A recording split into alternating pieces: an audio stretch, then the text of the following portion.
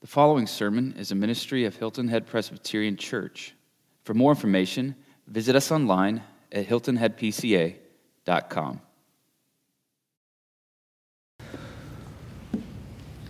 We are back in Acts after our Advent journey through Isaiah.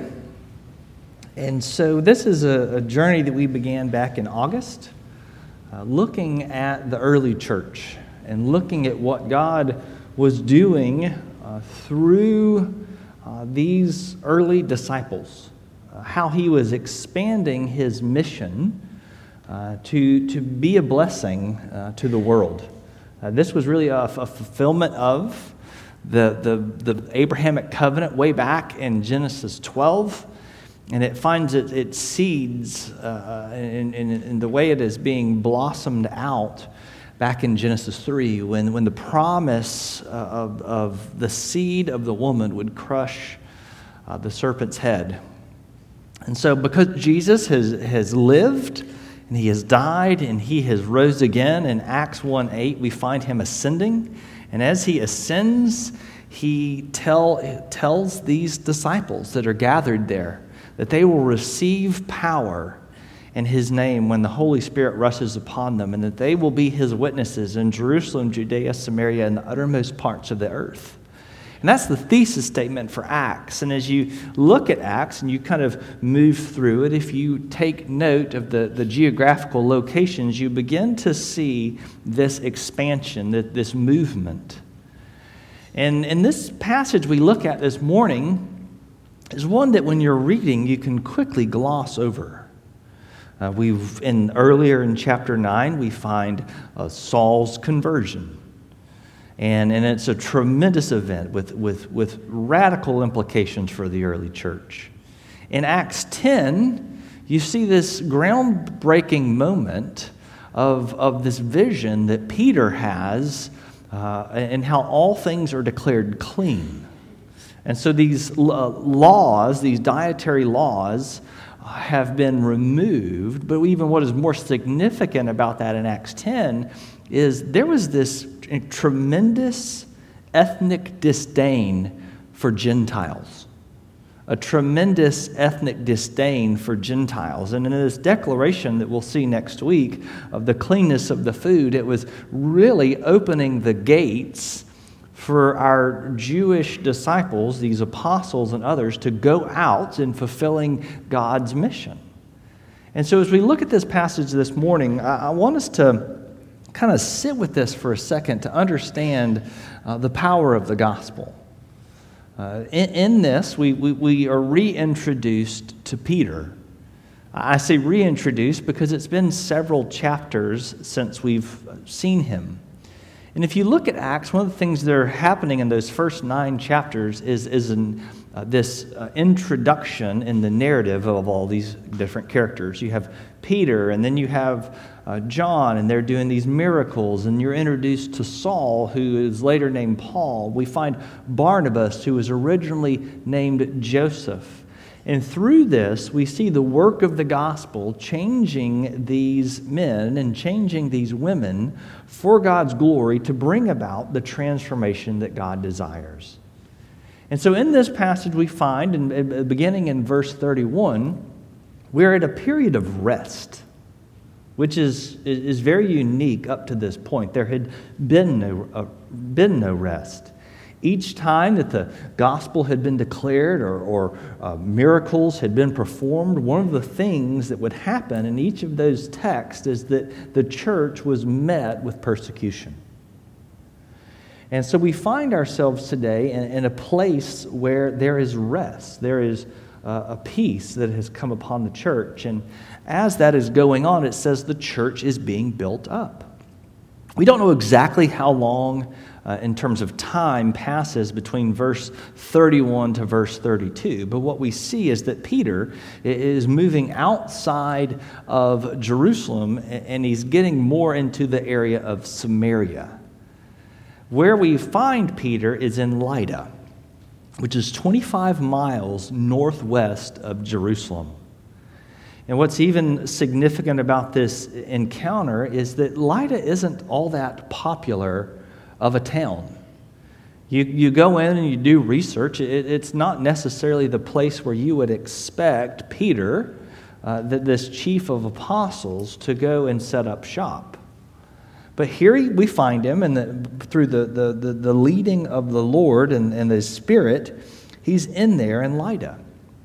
And we're told about this man named Aeneas. We don't know anything about him other than his condition, that he's bedridden and paralyzed, and he's been so for 8 years. We don't know if he's a believer. We don't know really why Peter has come to this particular man as opposed to others. But what we see is that Peter comes, and when he encounters this man, he looks to him. In the name of Jesus, he tells him to rise and make his bed. Now, as I was sitting with this passage this week, no doubt there were a number of miracles that were performed. At the end of John tells us that if everything was written that Jesus had done, even the books of the world couldn't contain it. So certainly there are other individuals, but the beauty of this man Aeneas and the inspiration of the Holy Spirit that his name is captured for us here and preserved in Scripture. One of the things that I was compelled and humbled by is that our stories matter. Our lives matter. So often we sit there and we say, well, Lord, I'm just insignificant. I'm just so ordinary. Those other people, they do tremendous things, but we have kind of a ho-hum attitude about ourselves. And so here Peter is in a kind of a ho-hum town, going to see an outcast. And he moves in the name of Jesus, and God's grace comes and brings healing to this man. Now, again, this is done in order not to bring glory to Peter. The moral of this story isn't go be like Peter. No, what happens is because he is performing this miracle in Jesus' name, this man is healed, and it says that many turn to the Lord. Now, that's significant because if you go in and look at a study of Scripture and look at miracles that are performed, what you will readily find without fail is that those miracles are done to turn people back to the Lord.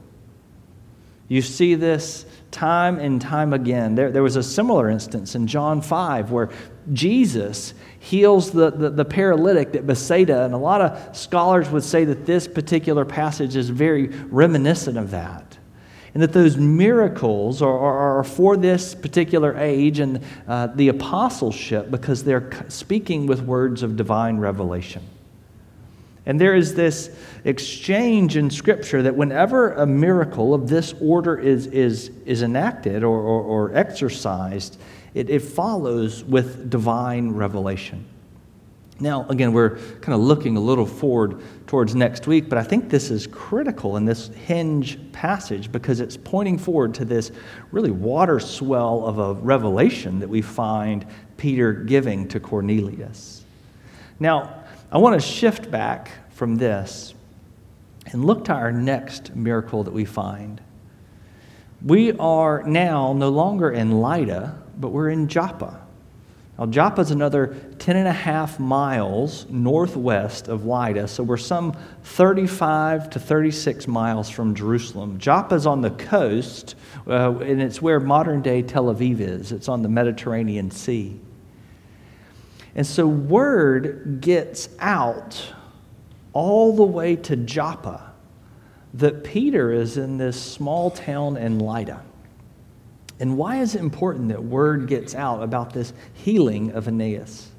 Well, we meet this lady named Tabitha, or Dorcas, which for some reason hasn't quite made it into the popular names for girls. But this particular name, both in Hebrew and in Greek, means gazelle. In the gazelle, if you've ever seen one, if you've been on a safari in Africa or watched some of our Planet Earth episodes, what you'll see is they're tremendously graceful and fast, and they just move with this ease. And what we find is that's the way that Tabitha or Dorcas lived her life.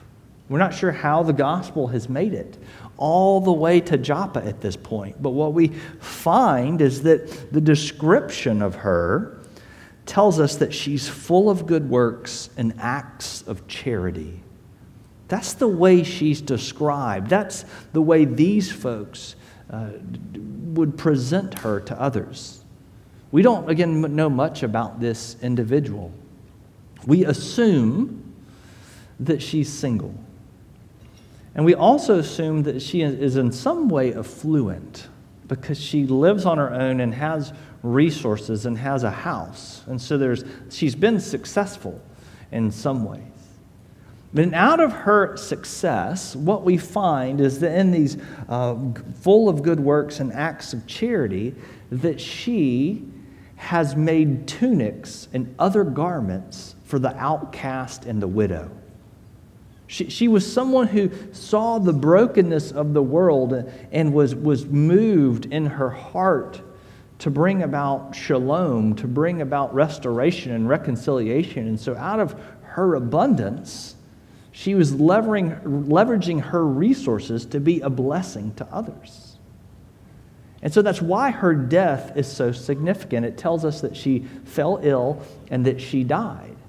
And in this day and age, like we find in the widow of Nain in the Gospel of or Luke chapter 7, in that story, we hear about these folks who were wailing or crying. And in this particular setting, in this cultural moment, you would have these folks that would gather that were these professional wailers or mourners. And what we find in the text that these widows who've gathered in this room, who've washed her and cleansed her, that is not what this passage is talking about. The Greek in its language isn't allowing that. These were people who had been touched by her ministry, that were severely mourning the loss of their friend. And they were so severely mourning that they had caught wind of Peter's ministry 10.5 miles to the southeast in Lydda. And they sent out 2 disciples. And they said, go bring Peter. And what's amazing is that Peter goes. So these disciples are traveling a 20-mile or so trek to get Peter, and he goes. And he walks up to this lady who's lying in her mourning cloths, being prepared for burial. Now, if you talk about resurrections in Scripture, they are not a common occurrence. They are not a common occurrence. Jesus raised 3 people from the dead in his ministry. He raised Lazarus. He raised Jairus' daughter, and as I mentioned, the son of the widow of Nain. Paul raised Eutychus, who after a long sermon was sitting by a window and fell out, and so Paul went out and healed him. To date, when these disciples are going to Peter, no apostle has raised anyone from the dead. So this is a tremendous act of faith. They don't know what else to do, which is what I want us to bring us to our first point and kind of setting this stage for this text that we're looking at. We're moving into a new year. We're in a new year, but we're marching forward into it. Some of us may be just elated at 2021. We greeted the birth of a new child. We started a new career. Perhaps we closed out a lucrative career. We saw a marriage in our family to someone we loved, or maybe we got married. And it was a tremendous, tremendous year. But for every one of those stories, there's someone who lost somebody. There was a miscarriage, or the hope of a child that was not yet granted by the Lord. There was a career that ended. There was someone who suffered hardship or got that diagnosis from the doctor that they had been fearful of.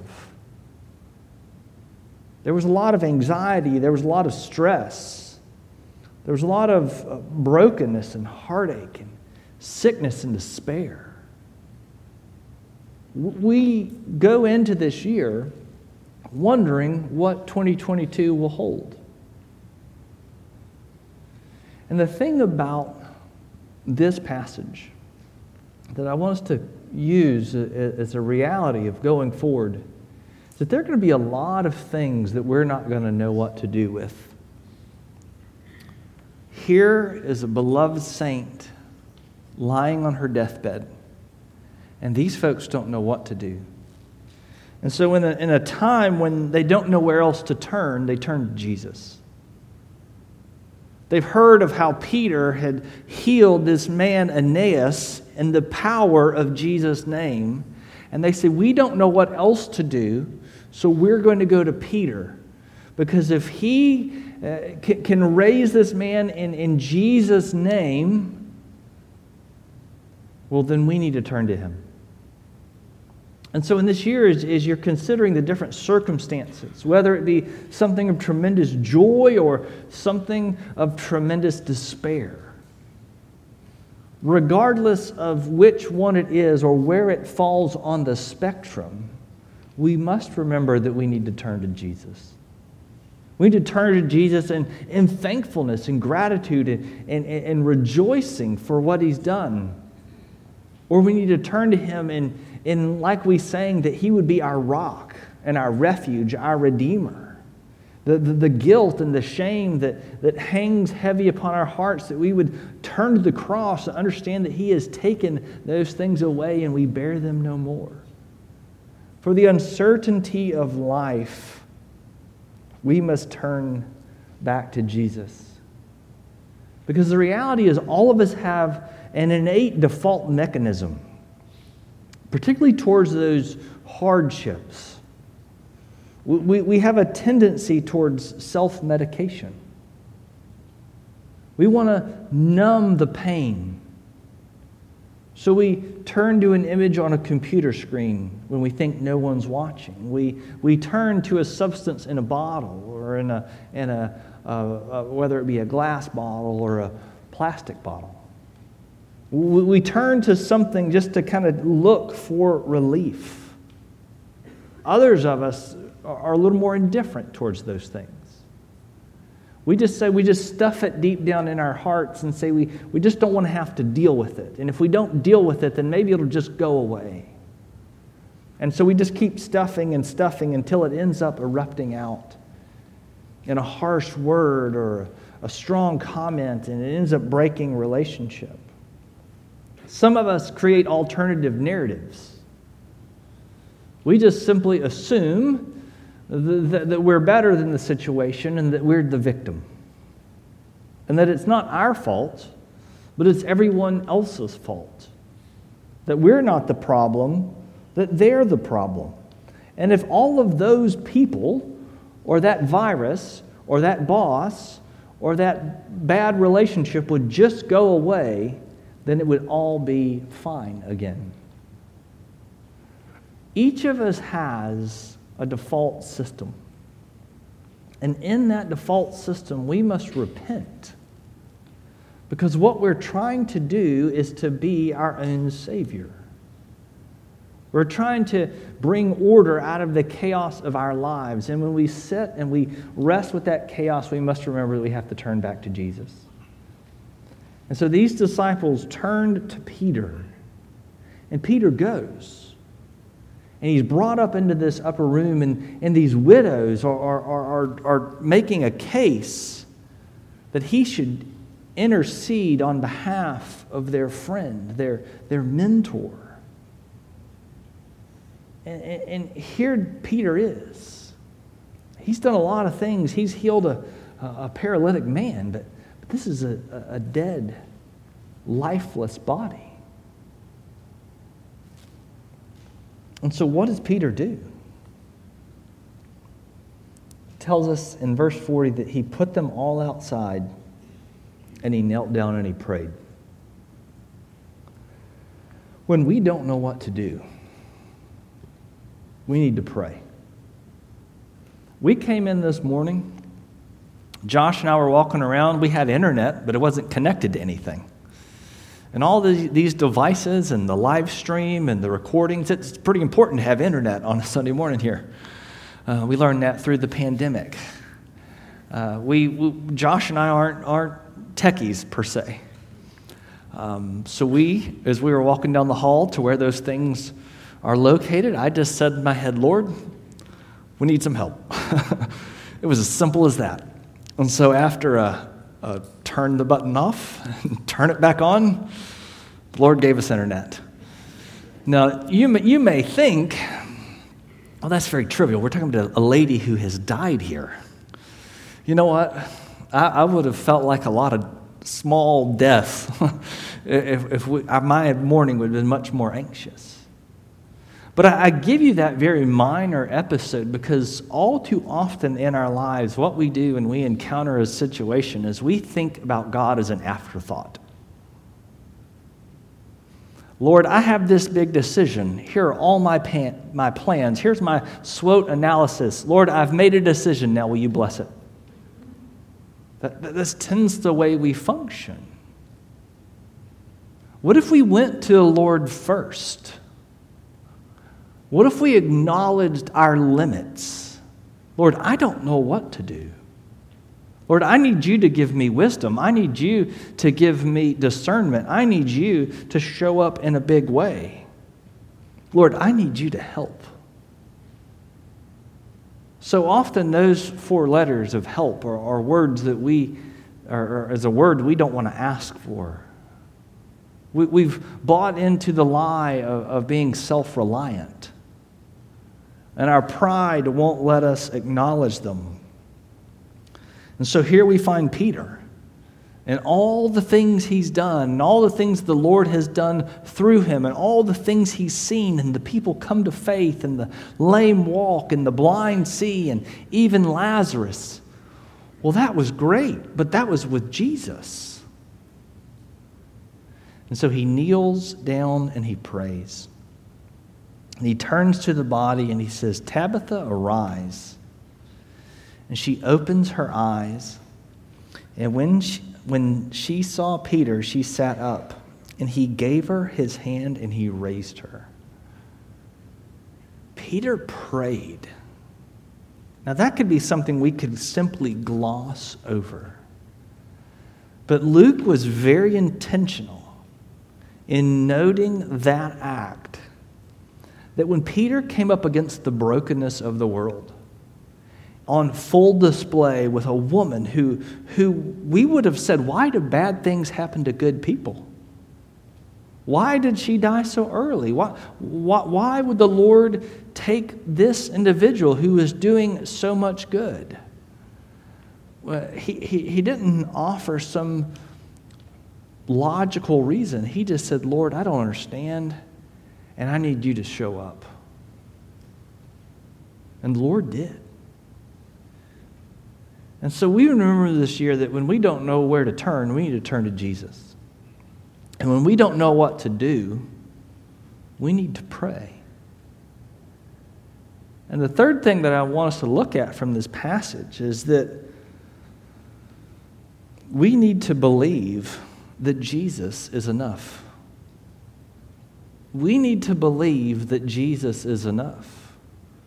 A moment ago, I mentioned 5 resurrections in the New Testament. 3 of those are performed by Jesus, 1 of them by Peter, 1 of them by Paul. But there's a 6th resurrection I didn't mention, and that's Jesus' resurrection.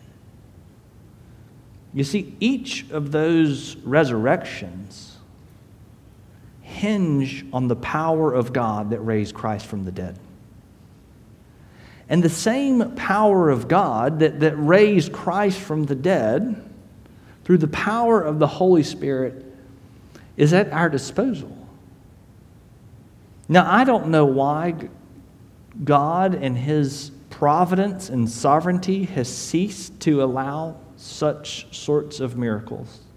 I can give you the good theological answer, but in my heart, I would sure love for the Lord to do something of this order.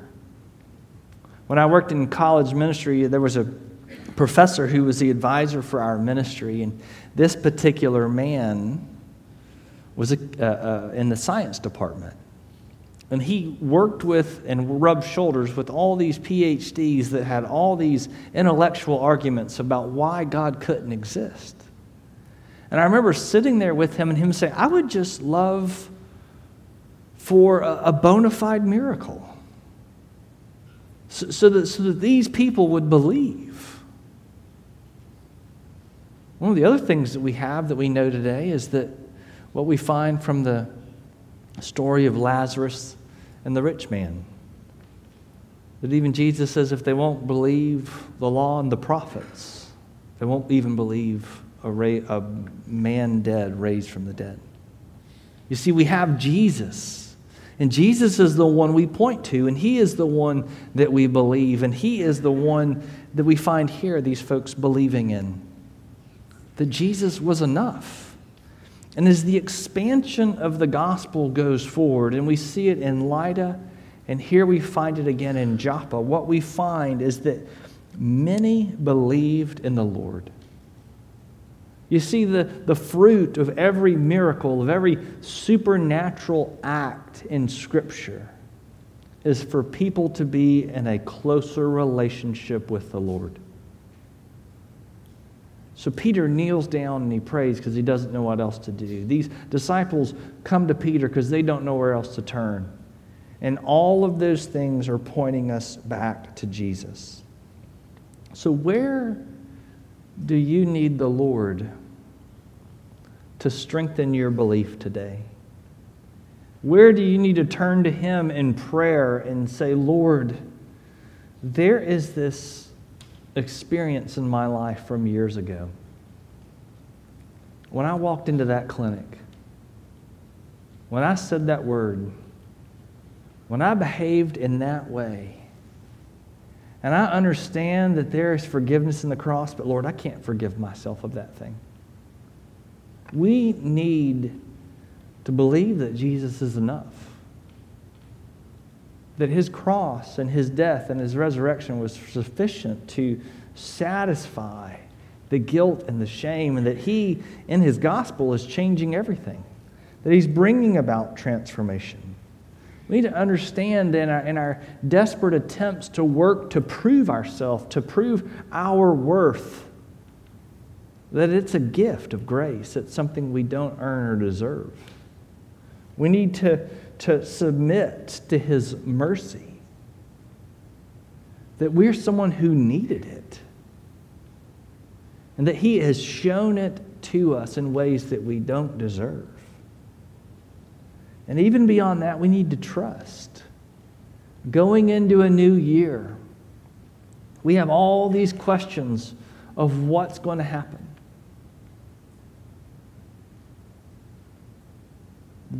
Where are we going to turn?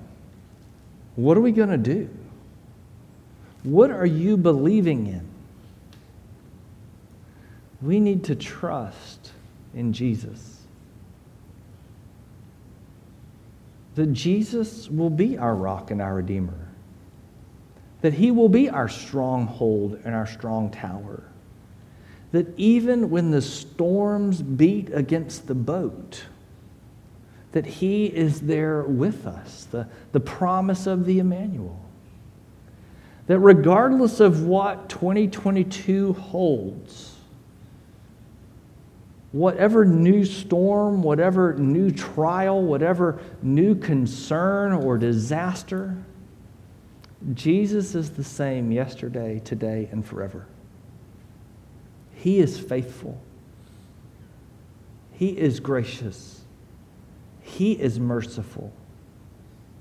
His mercies never run dry. So we must continue to run to Him. kind of closing this text and setting us up for next week, what's so interesting about this is how the Lord is changing Peter's heart. It tells us that he goes to a man named Simon, who's a tanner. This man was Jewish, but because of his profession, he was unclean.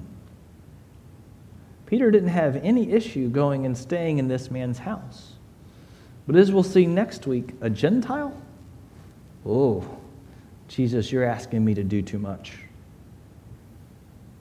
Some of us, even this week, need to begin to think about our own hearts, to wonder, what's the too much that we have for Jesus? And we need to invite him into those spaces and turning to him and praying and believing that he's enough to change even that hard and callous place, as we'll see, as an expansion of the mission that he has for his church. Let's pray.